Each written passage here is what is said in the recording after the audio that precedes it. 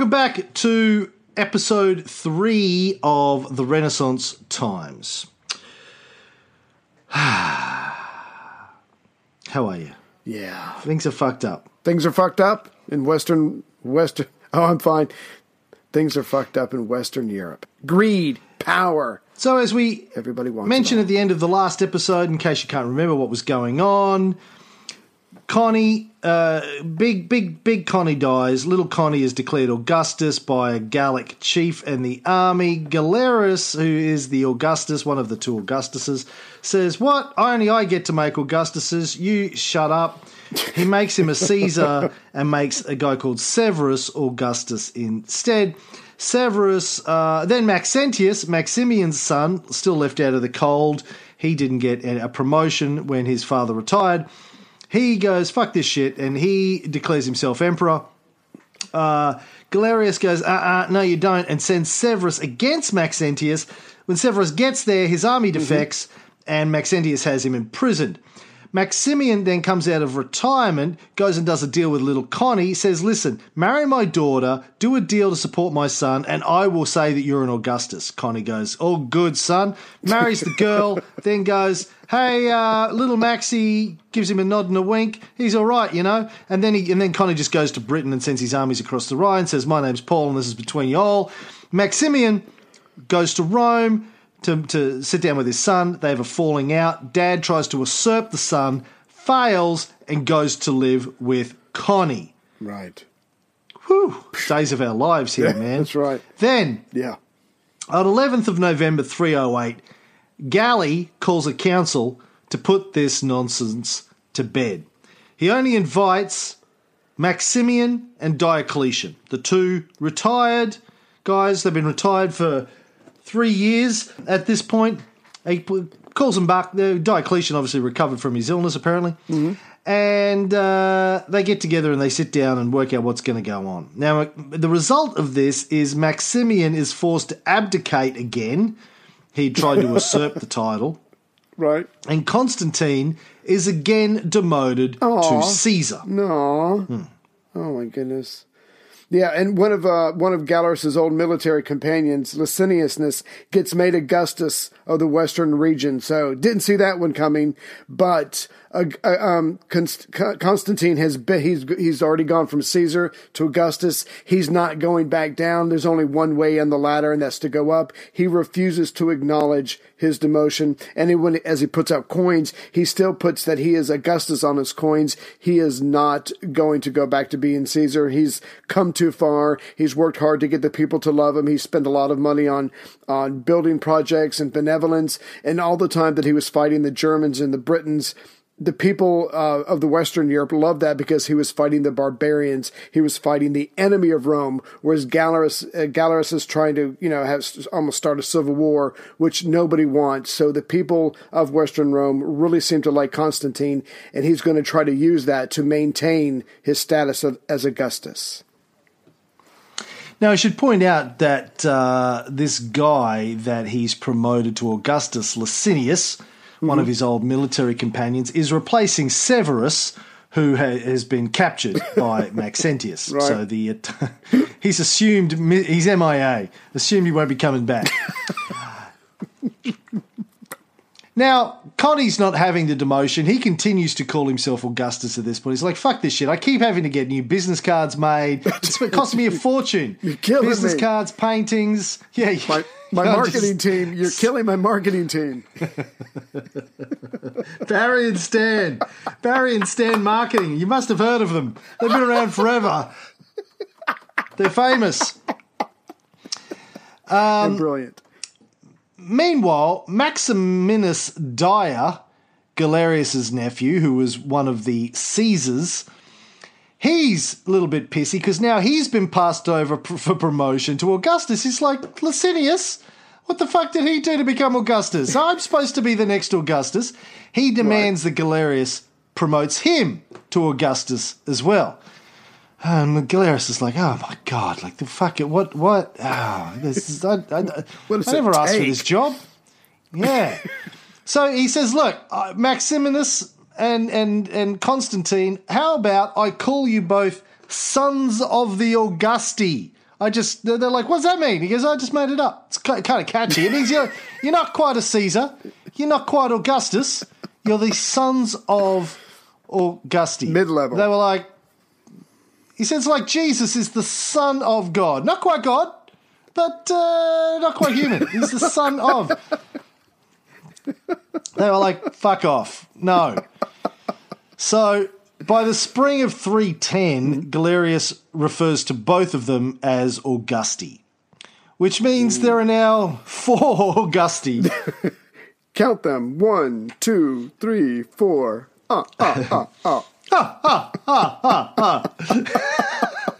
It's over 3. Anyway. From now, we need to start laughing like Tommy Wiseau. Hi, doggy.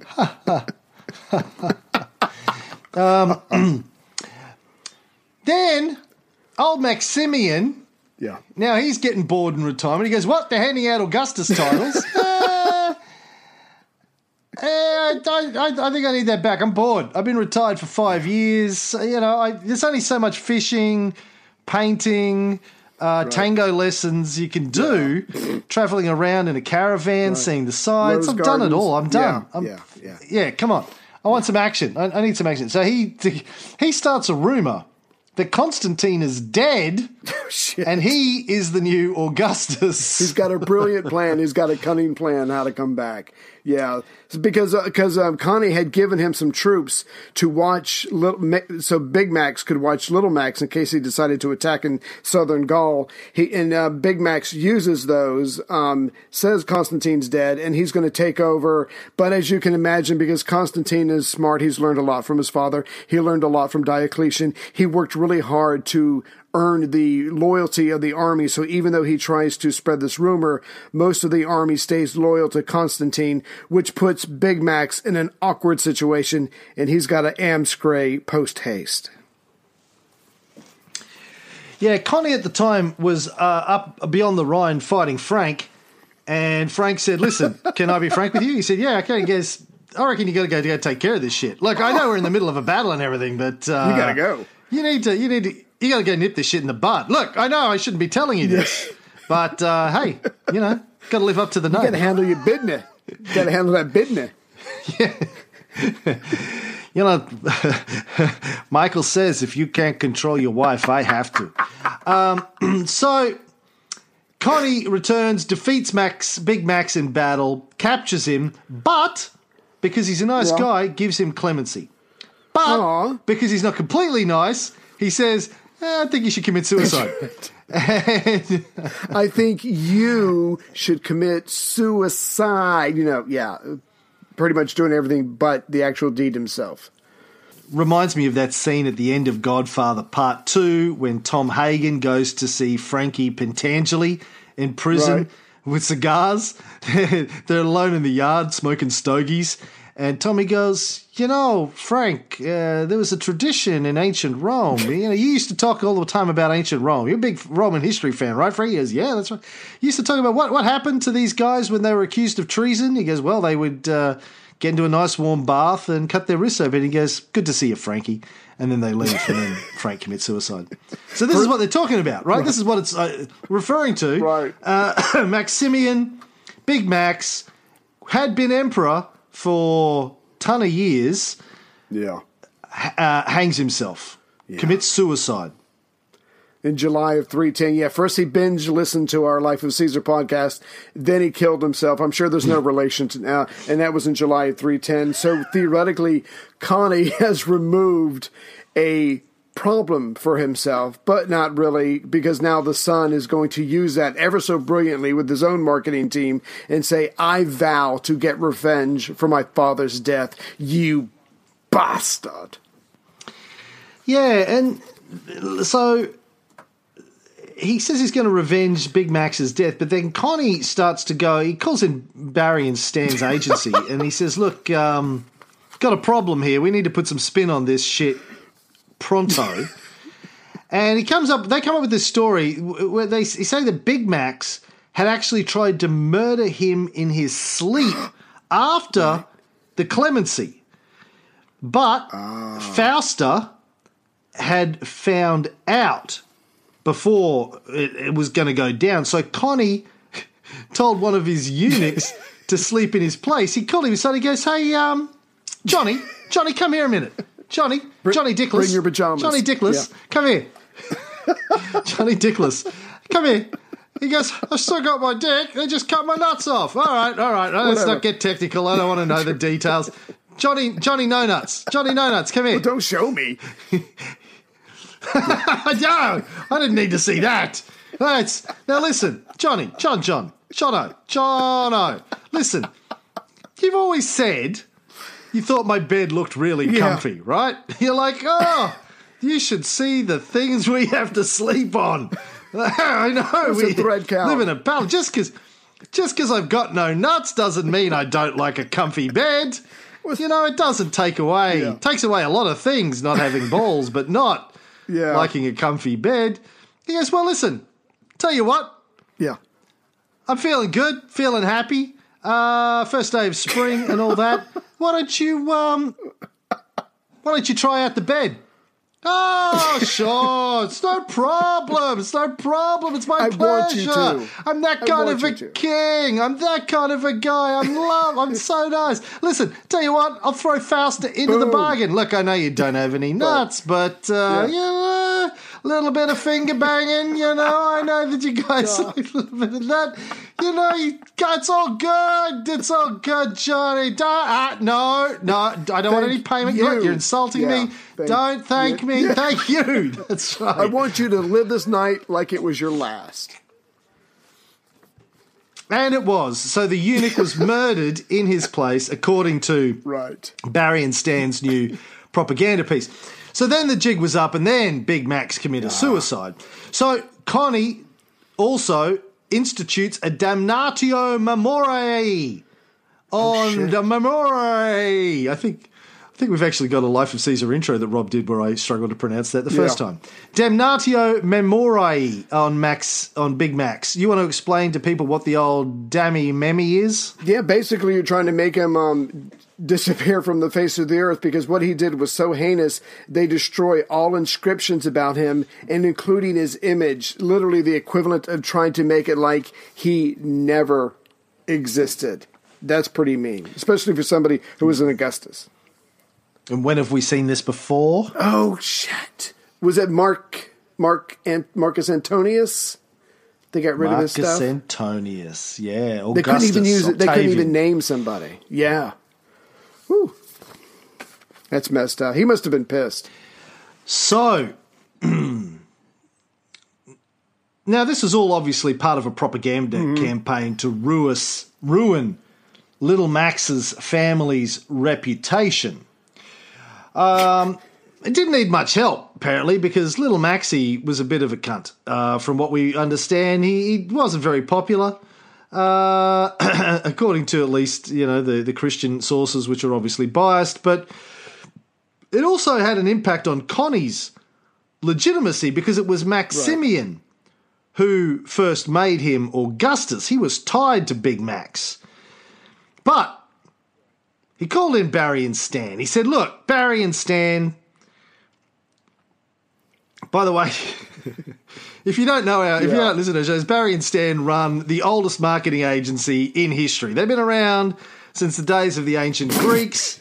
They're pretty much been around there all the way through to Stalin in the Cold War. They're kind of like C-3PO and R2-D2. They're in all of them. The longest running marketing agency, PR agency ever.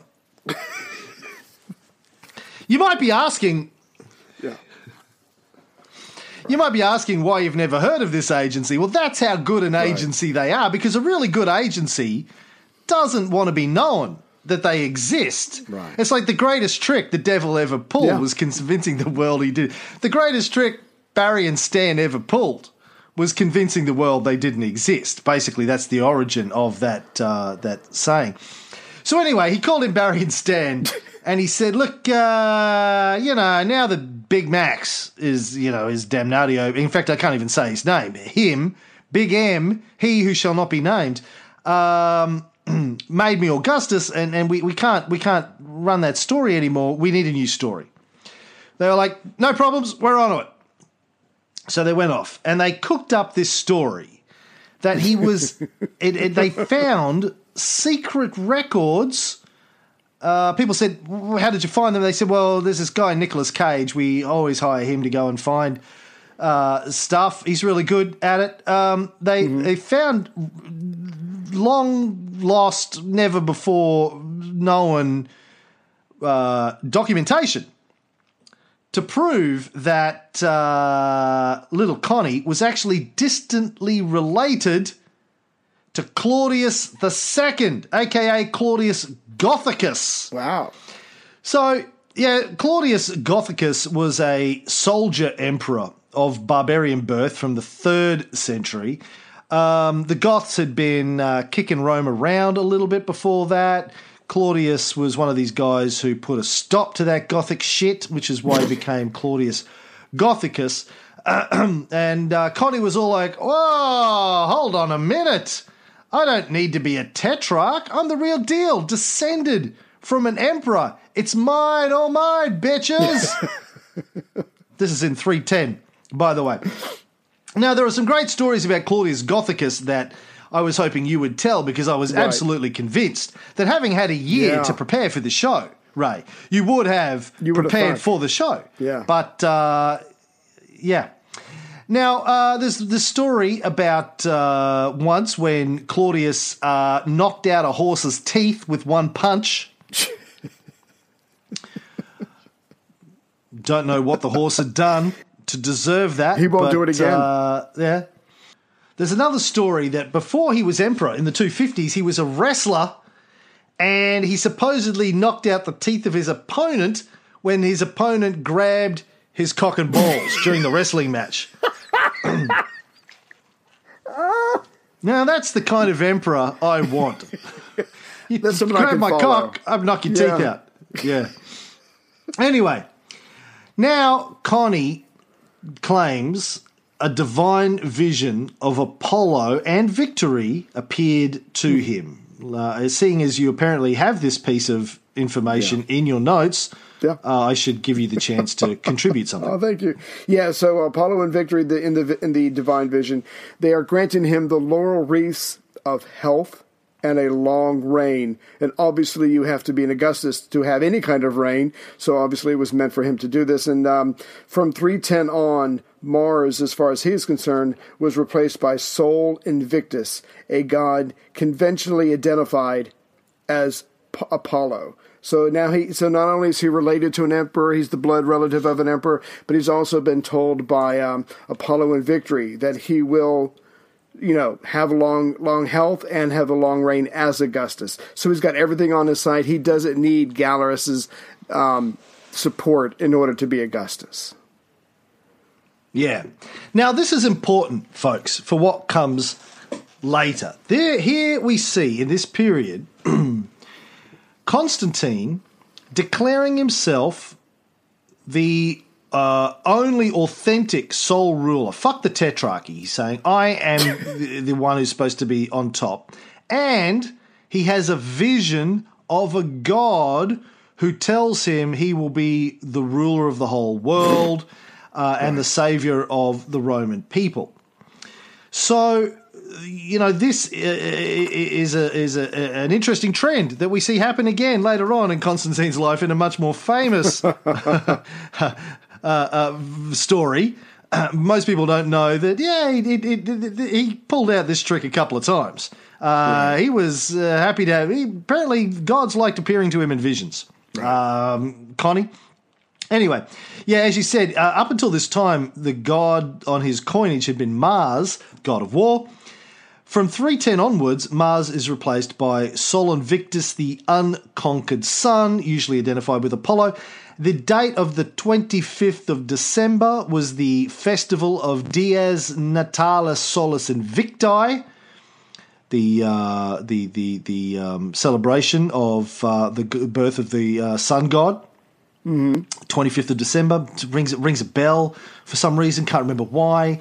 And in 321, many years later, Constantine decreed that the Dies Solis, the day of the sun in the Greek Roman calendar, Sunday would be the Roman day of rest. On the venerable day of the sun, let the magistrates and people residing in cities rest, and let all workshops be closed. Now, Sol had been worshipped since the founding of Rome, and we see here that Conny is happy switching around his allegiance to the gods, depending on his agenda at the time. Now, in 310, Galerius fell ill. Aww. And died a year later in 311. Yeah.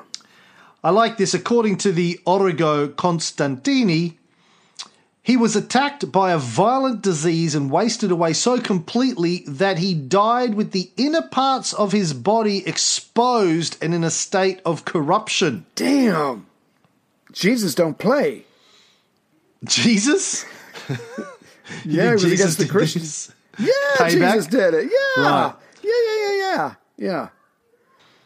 You might think that if Jesus was going to intervene, he might have done it like 7 years earlier when they were persecuting Christians. What was he waiting for? No, mate. He's complicated. Jesus, if anything I've learned, is complicated. Well, and he's busy. Like, he's very busy, Jesus. He can't be everywhere. He's not a god. Oh, wait. Hold on. No, he is a god. Shit. Fuck. Okay. Now, his last official proclamation, importantly, was an edict ending the persecution of the Christians, signed by Licinius and Constantine. Right. So it wasn't Constantine that ended the persecution of the Christians, as is most commonly understood. It was actually Galerius. Right. But now that he's out of the way, obviously there has to be some kind of reckoning. So little Max starts to fortify northern Italy because he knows what's coming. There's got to be a showdown of some type between himself and Conny. Yeah, like Alexander's successors, these guys are going to go to war and to figure out who is the strongest. Now, Little Max, Big Max is dead. Little Max, Mad Max, strengthened his support in the Christian community. Right. By allowing it to elect a new bishop of Rome, Eusebius, not Eusebius of Caesarea. With all of the persecutions, there hadn't been one. Obviously, bishops had been arrested, executed. But Maxentius is like, okay, I need the Christian support. They're 7 to 10% of the population, or they were before we started killing them, but there's still probably a lot there. Right. So he allows them to elect a new bishop. Didn't last very long, though, but he was there. Then in the summer of 311, Little Max mobilized against Constantine, while Licinius was occupied off in the east. He declared war on Little Conny, and again was sort of using his father's quote-unquote murder as his pretext.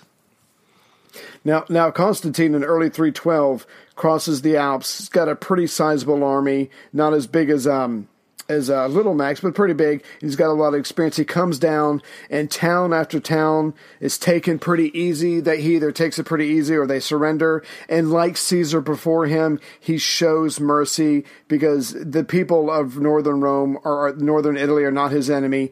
It's the guy in Rome. So he's taking all these places. He's consolidating his power. He's expanding his empire, and he's getting ever, ever closer to Rome. And Little Max pretty much knows that he's going to have to fight this out, but he's hoping he can outlast him in a siege. He cuts all the bridges around Rome. He's got a... Hey, oh, fucking slow down, son. All right, now I was just going to say, he's planning... Jesus. He is planning for a siege, and he's planning to outlast Conny, who's probably a better general than he is. Jesus Christ, man. You're in a hurry or something. You got to go to the toilet? What's going on? No, I'm recording on the toilet now. Thank you for ruining that. I thought I could hear some echo and plopping noises.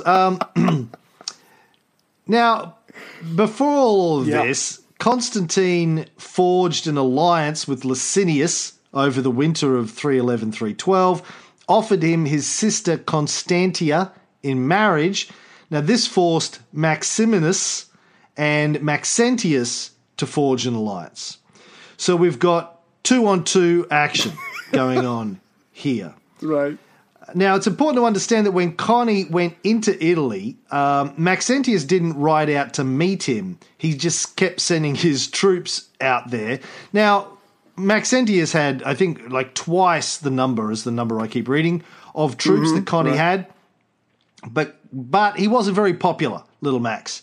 So people didn't really rise up, and as you said, it was easy for Conny to win battle after battle after battle, fought his way right through northern Italy, and then he gets down to Rome, and then, as you said, the bridges across the Tiber were cut, but little Max was worried that eventually that he wouldn't survive a siege, so he ordered a temporary boat bridge be built across the Tiber, which would enable them to cross it to get out there for a field battle, and then it could be broken up again, the boats, if Constantine tried to cross. Right.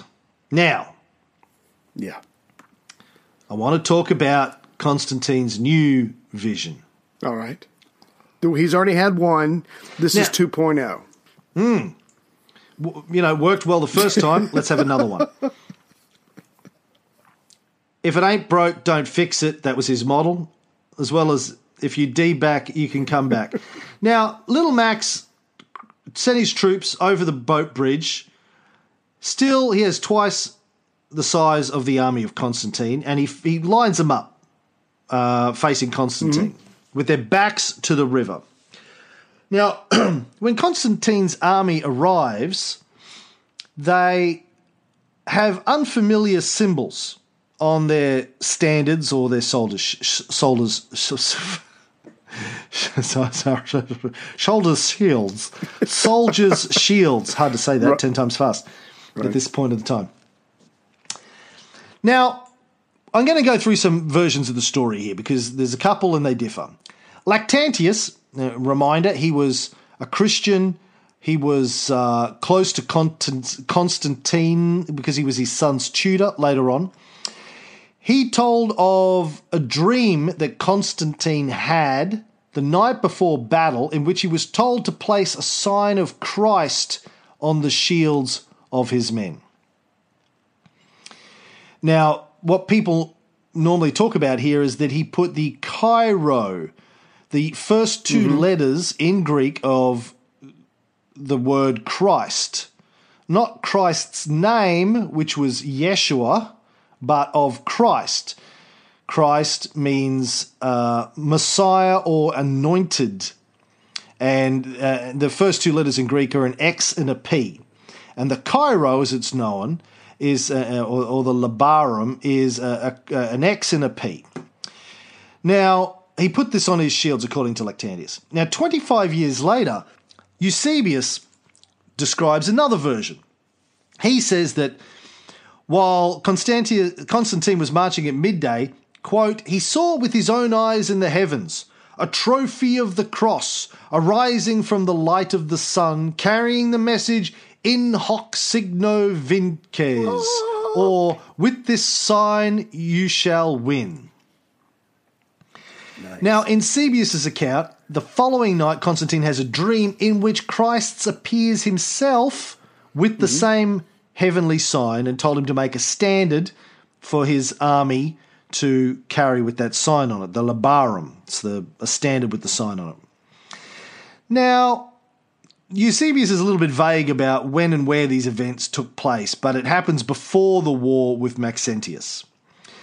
Now, again, he describes the sign as the Chi-Rho, the X and the P, representing the first two letters in Greek of Christ or Christos. And we have some archaeological evidence of this. In 315, there's a medallion issued showing Constantine wearing a helmet with the Chi-Rho on it. There are coins issued at Siscia in 317, 318 with the same image.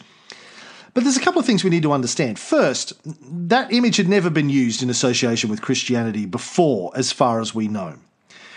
Before that, Christians tended to use the fish symbol that you see on bumper stickers in America, mostly, right? And a bit here too, actually. The cross wasn't really a big thing. It was mostly, the secret symbol was the fish. Right. if you were going to represent Christianity on your standard, why would you use a symbol no one had ever fucking seen before? Doesn't make a lot of sense. You would use the fish, or you would use the cross, or you would just write Jesus on it, for fuck's sake. Like, why? I got to counter that. I have to counter that. If you and I are about to go to battle, and I've got a cool-looking cross on my shield, and you've only got a fish painted on your shield, I'm going to feel pretty good about my chances, and I'm not going to think you're very masculine. That's my take on it. Right. Well, here, look, this whole story is very strange and very weird. It for a whole bunch of reasons. Right. That doesn't get questioned enough. Now, I've been a little bit obsessed with the Cairo for quite a few years. I have read, I have tried to figure out what's going on here, and it's very hard to get to the guts of it. So what I'm about to tell you is purely based on my own research. I have not found a single academic or scholar. In fact, in making my documentary, I've asked academics and scholars about this. All of them come up blank. Okay. And when I explained to them my thinking, a couple of them have said, you should write a book on that, man, because that's actually really interesting. So here's the thing. Christianity, as far as we know, had never used the Cairo before. Right. Now, you might say, well, why use the first two letters of his name? Yeah. Like, what's the first two? Why not one letter? Why not three letters? Why the first two? No one knows. It's just like, first two. Ran out of room. You know, we were going to write the whole thing, but then we made the first letter so big, you know what it's like. There's not room at the end of the page, and they're like, oh, fuck it, we'll just do two. Now, this symbol actually predates Constantine by about 500 years. Mm-hmm. There is only one piece of archaeological evidence that I've seen for it before Constantine, and it's couple of 100 years, 300 years before Christianity. The coins of Ptolemy III. Right. There is a Cairo on an extant coin from the reign of Ptolemy III, somewhere between 246 to 221 BCE. This would have been minted. And it has the Cairo on it, exactly as you see on Constantine's coins 550 odd years later. Now, it may have, no one seems to know why, it may have represented the Greek word kreston, which means useful, or the word for good or virtuous. It also starts with an XP, or gold starts with an XP in Greek, or Kronos, the god of time, starts with an XP, CR. All these words in Greek started with a CHR in the way that we would write them, right? Back when we did our Alexander series, I mentioned that Demosthenes, the great Athenian orator who liked to party, he had the phrase good luck, according to one of the ancient sources, emblazoned in gold letters on his shield at the Battle of Chaeronea in 338 BCE. This also might have been XP, or the side of the virtuous, right? You would paint XP on maybe if you were saying we're the side of the virtuous. So maybe Constantine was just saying good luck, or we are the virtuous, or we are the good on his shields. Mm-hmm. Yeah. Or maybe he was planning to integrate the Christians into his empire and he thought this was good PR. But again, nobody knew before this that this had anything to do with Christianity. It had never been used before. So if that was your intention, to align yourself with Christianity, and they're like, oh, look, he's the Christian, you would have done something that people would fucking recognize. There's no point inventing your own thing that no one knows what it means until years and years later. Yeah, the timing is off. He's 9 miles from the Tiber. He's going to paint an unknown symbol on it, or probably a rarely known symbol on it. How is that supposed to motivate his troops who probably don't even know what the hell they're doing? So yeah, the whole thing is suspect. But it has become a part of myth and legend and history, I dare say. Now, outside of Eusebius's book, The Life of Constantine, there is virtually no evidence that Constantine knew much about Christ or even the requirements for Christian living. At this point, his main concern may have been keeping the Christians happy and supporting his rule, particularly as he was trying to close down the tetrarchy, right, and bring it all under himself. Right. And there's certainly, I think, a lot of evidence to suggest that he thought, look, this whole persecution thing didn't work. Even Galerius, ended it just before he died. Let's just bring him in. Give him some legality and get him on board. Particularly after a decade of persecution, they're probably going to look favourably upon anybody who does that. But getting back to Eusebius. The Life of Constantine wasn't the first volume of contemporary history that he published. He had already written a history of the church back in 326, 10 or 15 years before he wrote his Life of Constantine. What did he say in that book about Constantine's vision? Nothing. Not a word about a flaming cross, or the coming of Christ, or the labarum, or the Cairo, nothing. In the history, he says, the emperor piously called to his aid the God of heaven and his son Jesus Christ. That's it. It's all he has to say. So there's a lot built up around that. So the argument from silence here is pretty damning. And if the heavenly cross, as he later claimed, had been seen by the whole army, if the current version of the story had been the same in 326 as it was in 337, you'd have to think that Eusebius would have mentioned an event that must have been the talk of the whole Roman world, and all Christians must be talking about. It's not like manifest signs of heaven were so common in the early part of the 4th century that you go, I don't even need to mention that. Everyone's seen flaming crosses in the sky or whatever, or flaming Cairo symbols. Happened last Tuesday. The version of Lactantius, which was written only a couple of years after the Battle of Milvian Bridge, he says that just before the Battle of the Milvian Bridge, Constantine was warned in a dream to have the divine sign of the cross inscribed on the shields of his soldiers before leading them to the attack. That's it, the divine sign of the cross, the Caeleste Sinuni. Just a cross, and which he did. He put a cross on his shields. That's it. That's the earliest version of the legend. Just says he had a dream where he was told to put the sign of the cross. Now, the sign of the cross. You can translate that in a number of different ways. What that could have possibly meant to Constantius, and I'll get into that in a minute. But getting back to Lactantius. In his version, the earliest version, it didn't happen at the opening of the campaign, as Eusebius suggested, but on the evening before the Battle of Milvian Bridge.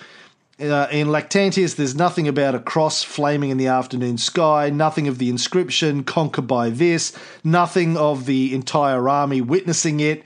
Constantine simply has a dream and is warned to place a cross on his shields. It isn't said who gives him the warning. There's no hint that it's Christ, as Eusebius claims later on. There's no mention of the labarum, the standard with the cross.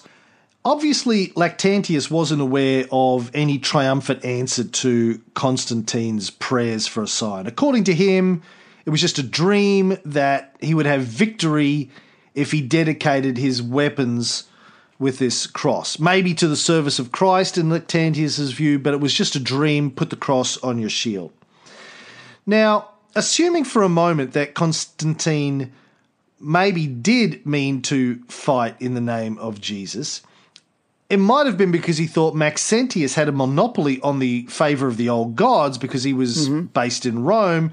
So if the gods of Rome were going to interfere in mortal affairs, they would interfere on behalf of the guy who was Rome's champion, and that he had to find another god to align himself with, although he had just had a vision from Apollo like yesterday, so I would have thought that was pretty good. But anyway, He that may have been an explanation if he was really thinking this was Jesus, and even if he did, conversion to a Roman at this point in time, a Roman of the elite, wouldn't have necessarily meant a complete conversion like we think of it today, where you completely alter your outlook and you stop all these things and you do some other things. It would have been just, okay, well, we'll just add another god to the pantheon, right? We'll just worship another god, build another temple, recite another formula. If his ambition was to rule the entire empire, it meant he was going to be the emperor of all of the religions, and he might as well acknowledge them, bring them all in, make them all feel special. Say, yeah, look, I'm the emperor of all the gods. We don't really know, and it looks like the legend kind of developed over time if we look at Lactantius's early version and then Eusebius's version. But there's another version that people quite often haven't heard about. There was a guy called Nazarius. He was a rhetorician, and he delivered a speech in 321 on the 15th anniversary of Constantine's rule, and he reviewed the whole campaign against Maxentius. Now, Nazarius was a pagan even in 321. So what was the pagan version of this miracle vision?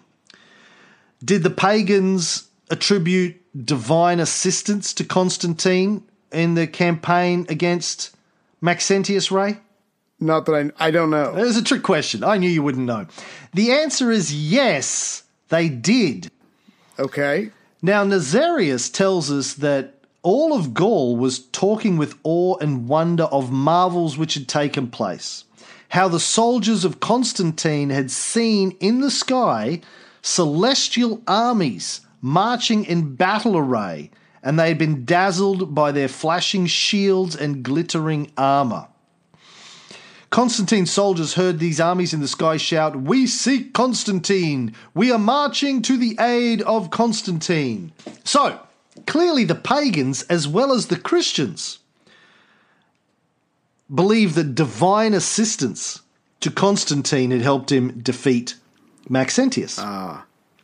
But Nazarius had a different interpretation of where the divine assistance was coming from. According to him, it was coming from Constantius Chlorus, Big Conny, Big Daddy C, who had been deified, as happened with the dead emperors, who was leading the hosts of heaven. And it was, him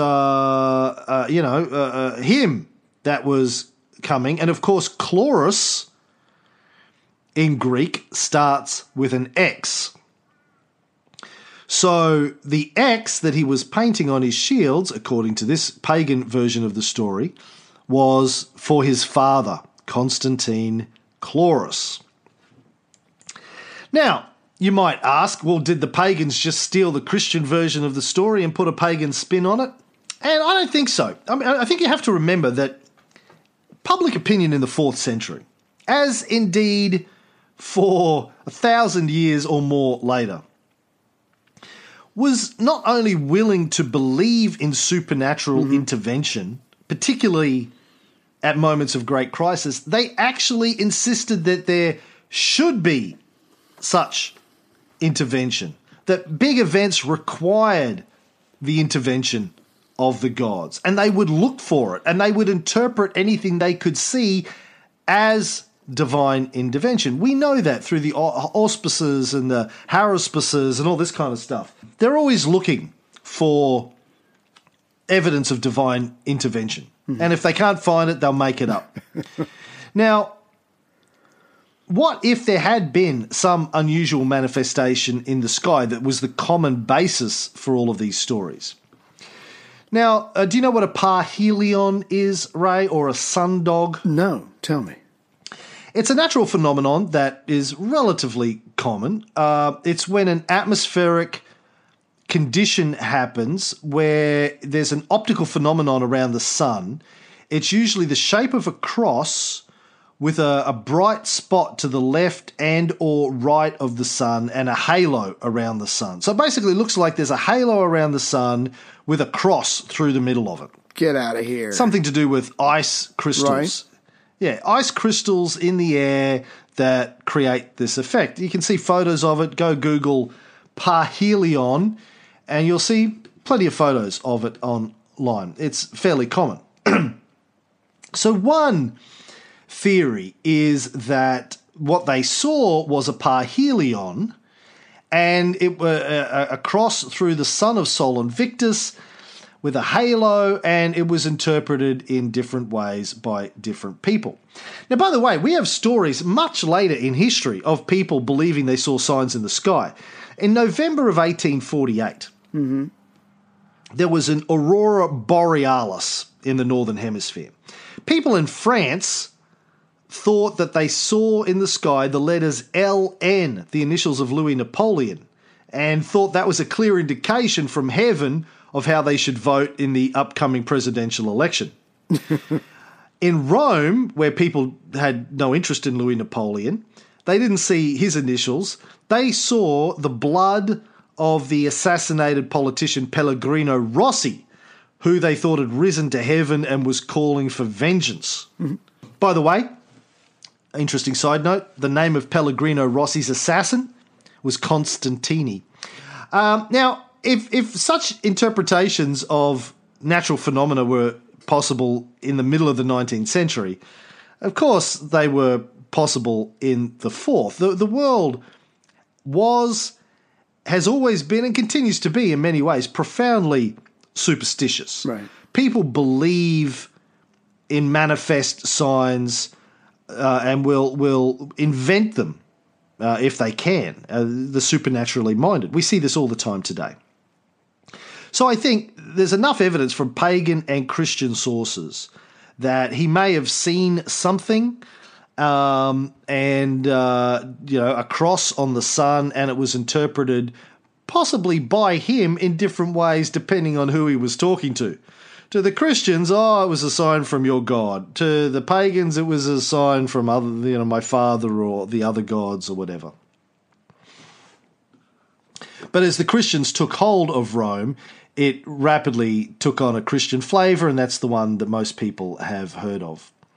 Now, according to a recent book by Harold Drake, who is the Professor Emeritus of History at UC Santa Barbara, he says Constantine's goal was to create a neutral public space in which Christians and pagans could both function, and he was far more successful in creating a stable coalition of both Christians and non-Christians in support of this program of peaceful coexistence than has generally been recognised.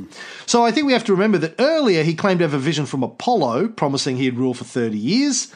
I mean, it's hard to imagine that he just had a vision from one god, and then you'd go, oh, no, now I've got another god. I forget that first god. Now I've got another god. He wants all the gods, right? All the followers of all the gods on his side, and it's not a bad strategy. Now, something else I want to mention before we wrap this part up. This is the first time, and it's pretty important, that Jesus is known to support a war. I thought Jesus was all about peace and love. But according to guys like Eusebius and Lactantius, to a certain point, at this early stage, Jesus is taking a side in a war and saying, if you just fucking paint a cross on your shield, I will help you kill and murder people, thousands and thousands and tens of thousands of men. Now, this is obviously a very important juncture in the history of Christianity. This is the beginning of a long history of Christians using their religion for war and violence. Had not happened before because they weren't in a position to do it before. They were all like, no, kill me, torture me, kill me. It changes now to, fuck those guys, we're going to go get them. Now, just to finish up with the battle, you want to talk about the battle as it goes down? So I'll take a rest and suck a lozenge. There was something I wanted to mention. So supposedly on October 27th is when Constantine looks into the sky and sees the symbol, the Cairo. So that's on October 27th. Now, what had happened before this for the last couple hundred years, because ever since the civil wars with Caesar and Pompey, whenever one Roman army was about to fight another Roman army, and pretty much everybody knew one side, a particular side was going to win and a particular side was going to lose, in several instances in Roman history, the losing side before the battle would pretty much kill their leader and then surrender to the other side, saying, well, look, we're no longer a threat to you, and that way get their own life spared. And some people say that Conny was thinking along those terms, that because he's outnumbered either 2-1 or 4-1 or somewhere in between. It depends on which sources you read. So some are saying that he was cognizant of that, and he needed to find some way to lift his men's spirits. So anyway, they're about 9 miles from the Tiber, and the next day, October 28th, little Max is nervous, and so he starts having the Sibylline books searched through. And so he has his men looking through the books, and they find a passage that has that date, October 28th. And in that, they read the line, "The enemy of the Romans will die." So he's obviously considering himself the good guy. Little Conny's the bad guy. And here's this prophecy saying that the enemy of Rome, which he represents, is going to die. So he gets so excited, instead of staying inside the city of Rome, he goes out with his men, crosses the temporary bridge that they had built, and waited for Conny's men to come. But from what I could gather, as far as the actual battle, I think Conny's men were just better soldiers. Maybe they were more motivated. Who knows what? But basically, you have these two long lines facing each other. Constantine sends his cavalry in to face the enemy cavalry, and his cavalry win. And then Constantine sends in his infantry against the enemy infantry. Now, even though the Little Max has got more of infantry, they don't have room to maneuver, to give a little bit, to work their way around, because they got their backs to the river. So they pretty much just start getting pushed back closer and closer to the river. They start to panic. The Praetorian Guard supposedly did a decent job of standing up to Conny's men, but because they stood up, they're pretty much cut down almost to a man. Little Max eventually panics along with his men, orders a retreat, and it depends. This is the part where you're not really sure. It depends on which story you read. He is pushed into the Tiber. He is crossing the bridge, and then he falls off the bridge. Some say that he had purposefully weakened the bridge, knowing that if Conny and his troops started to cross, they would fall into the water because it would collapse, and he was killed by his own trap for Conny. But however it happens, he goes down, he falls into the Tiber, and because of the armor and whatever he has on in the sheer panic, and he was probably injured, he ends up drowning in the Tiber. Not that that's the end of him, because Conny's going to have his body found, because he needs a certain part of it to show everybody that little Max is truly no more of this world. How do you dig up a body? Like, there's got to be hundreds and hundreds of drowned bodies in the Tiber. How do you? I guess they just got them all out. It's not like you can show a picture of him. It's not like you can just you have a Polaroid and find this body. I mean, how in the hell? I guess from what he was wearing, but yeah, they dig up his body because they're in need of it. He would have had the robe and the ring, there and maybe go. a diadem. Who knows on him? But anyway, he. Gets Maxentius's body out somehow, cuts his head off. Constantine enters Rome on the 29th of October 312. There's a huge show of public support. Maxentius, as I said before, wasn't very well liked. Maxentius's head is paraded through the streets on the tip of a spear, and it is later sent to Carthage, because there had been riots in Carthage of recent time, because they weren't happy with Maxentius, apparently. And they were like, oh, he's dead. All right, that's good. Now, my question to you is, how long does it take to send a disembodied head to Carthage? And in 312 CE, how do you stop it from just rotting on that journey? Like, do you just have to stop and pack it? Well, I guess it's coming up to winter. We're sort of October. Maybe you have to stop and pack it with ice every now and again to stop it completely Right? Did they maybe they soaked it in brine? Yeah, pickle first. Pickle it and but in I the guess sun. by the time it gets by the time it gets to Africa, you pretty much have to put a sign around that says, "Trust me, this was little Max at one time in history." Yeah.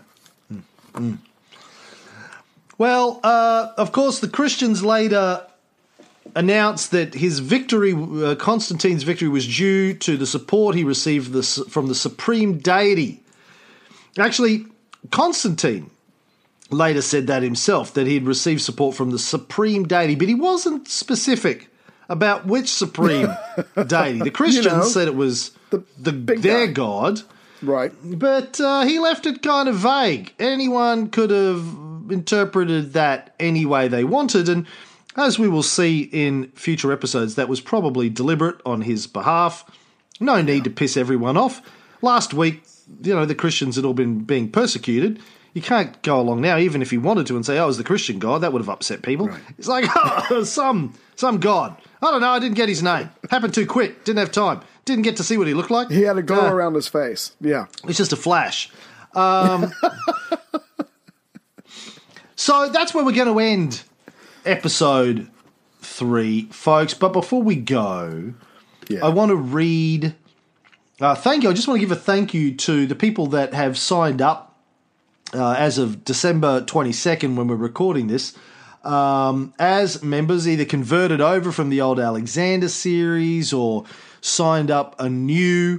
I'm just going to read out names willy-nilly here, no particular order or level. Just going to thank these people for their support at the beginning of our series. These people signed up before the first episode was even out. Nice. Daniel Jones, John Simmons, Matthew Sherman, Andrew McBath, Edward Minimum, Jordan Chennel Quene, Anthony Dar, Jesus Berano Penna, Robert Sullivan, g'day Bob, Wolf Lorian, g'day Wolf, Dane Forsyth, Sam Harris, not the Sam Harris, but the other Sam Harris, Phil Bradley, Carl Lillekvist, Thibaut Crochon, James Caffin, Big Jimmy, Melissa, fucking stop whatever you're doing and finish my painting, Jimmy. It's been a year. It was a year ago I was in Melbourne, James, just in case you're wondering. It's been a year you've been working on my portrait. I'm not trying to put pressure on you. I know. I'm just saying it's been a year. You do you. Yeah. Melissa Weeb, Dario Ianero, Stuart Barraclough, Rod Todd Hunter. Hey, Rod. I love Rod's name, Rod Todd. Rainiel Bankig, Yared Cluvier, Jacopo Novelli, Jeremy Kurthoys, Sam Norderman, Dan Burkle, Jamie Bennett, Caleb Copeland Cook, Guy Munnings, Mag Cotty, James Barkley, Luke Foden. Hey, Luke, how are you, buddy? Caught up with us in Sydney, Luke. Good guy. Bob Compere, Wes Bailey, Henning Retzkin, Stephen Lynch, Gail Beck, Lucas Gendron, Andrew Geelan, Peter Consecayo, William Hunt, Richard Sumner. Hey, Richard. Jim Petronovich, one of the big contributors to the Jesus documentary. Richard, good guy.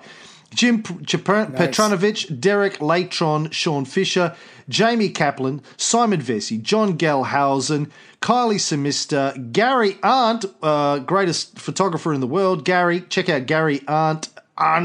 If you haven't, check out his photography. Put out a book recently of his photography. You got to follow Gary on Instagram and Facebook and shit, man. Check out his photography. Just travels the world taking photographs. Great guy. Matthew Clark, Paul Keys, Michael Cowley, Rod Rosewell, Lisa Grice, Brad McLean, Tom Monk, Amber Hutchinson, Matthew Hoff, Sebastian Born Sebastian, no, I think it's the other way around. Born Sebastian Burr, sorry, BS. Bernard Muckenfusch, our old German listener. Good to see you still around. Bernard, Lorna Crosby, Nicholas Rock. God, we've got some history with some of these people now. They're family. Hope you're going to come and hang out with us when we go to Rome, Bernard. When we go to Europe. Yeah. Clinton Dines, Brian Simmons, Justine Berg, Michael Webb, Kjetil Hun, Ellis Lewis, RSMC, Thomas Mockett, Tommy Mock. Going to see Tommy and Raleigh in a few weeks. Looking forward to that.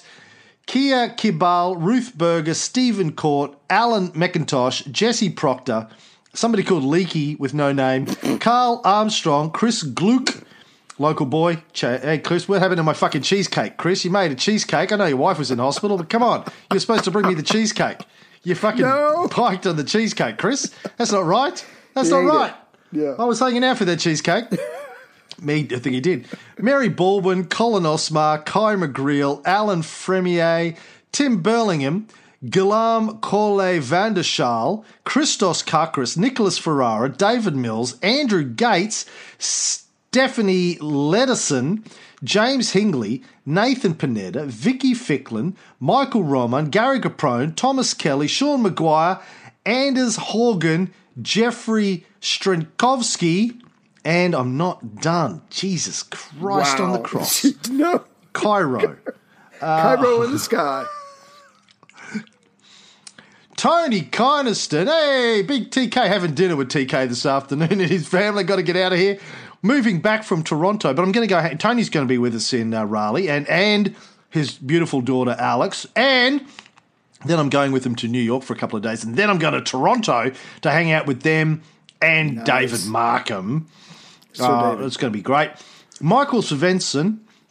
It'll be 2 years. You realise when we're in Raleigh, it'll be the 2-year anniversary of when we're in Vegas. Damn. It doesn't seem like it. Isn't that great? Yeah. Which is where we had the idea for the Cold War series. Exactly. And walking down the street. Yeah. Anyway, Michael Svensson, Prem Sharma, Peter Spencer, Jeffrey Barker, Richard Little, Marcel Jean Kriesman, Ulrich Hoxer, Harm Pomp, Benjamin Fanjoy, Kenny Graham, and that is it. Kenny Graham, I have to say, was our first subscriber to the new series. Nice. Love you. So, thank you for the support, those people. We appreciate it. And we'll be back in a couple of weeks at some point. With another episode in the Renaissance Times where we'll pick up the story of Constantine leading into the area of the Edict of Toleration, and the Christians start to get a foothold, and we'll see where this fucking thing goes from here. People have been asking me, how long, what date are you going to go up to? Don't know.